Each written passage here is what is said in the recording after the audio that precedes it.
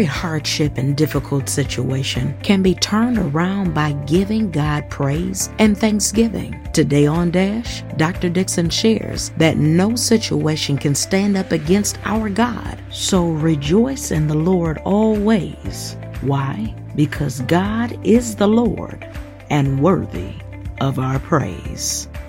If you will start praising God and worshiping Him, it will turn situations around in your circumstances. Yeah, turn them totally around. And you will begin to see occurrences that will overwhelm you. And you'll have a sense of admiration and reverence for God because you know that no one did it but Him. Oh, the remarkable, the uncommon, the rare, the special, the extraordinary manifestations of God's greatness. Oh, He's so worthy to be praised. Oh, it's staggering, it's fearsome, it's astounding, it's terrifying, and it's healthy for the heart. Do you realize when you're always in gloom and doom, it just keeps you depressed and stressed out? It keeps you on the edge, and when you're on the edge, that means just one more step and you'd be over the cliff. That's the hour that we're in, but I'm giving you how you can turn it all around. Great is the Lord, and greatly to be praised. He needs to be worshiped by you. You need to begin to declare it out of your mouth. Oh, yes. Oh, yes. And when you do that, even as I said before, when you don't see those miracles in persons, you just read about them in Scripture, you get humbled. Why not begin to praise God and step into the action? Get in on it. Oh, this is where you need to begin.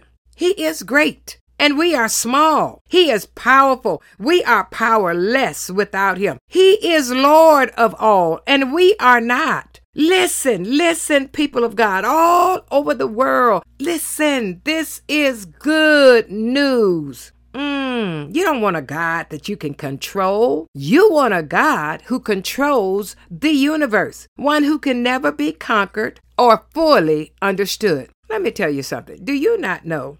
I've been serving the Lord a long time and I'm not tired yet. And do you not know that God yet amazes me? He does some things that just is mind-blowing and mind-boggling. What God will do when you begin to praise Him and thank Him for being the great God that He is, realizing that, hey, it's not your big problem. It's the fact that He is a big God. And you let your problem, little bitty problem, know about your big God instead of telling your little bitty God about a big problem. We've got it backwards. And what do I mean by little bitty God? He'll never be little bitty, but it's how we perceive Him, and the way that you begin to worship Him alerts heaven as to how you perceive God.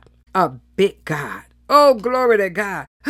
One that can not be conquered or fully understood. A big God. So you want to shout with triumph. Great is the Lord and most worthy of praise. His greatness no one can fathom. Psalms 145:3. Did I tell you that I am so glad that you are here? You know, you can just try to wrap your heart around God's greatness, but let me tell you, He's just so vast and He's so deep. He cannot be grasped. He's immeasurable, unsearchable. He's beyond discovery. And sometimes the point of studying God's Word is to simply show you how much you don't know and can never know. I'm telling you, every day I get into God's Word, I have read this scripture before. It opens up in a fresh new way for me. God unfolds and opens up His Word. God's Word is pregnant. I like to put it like that. It is forever giving birth. It is forever bringing new life into your world. This is a certain thing.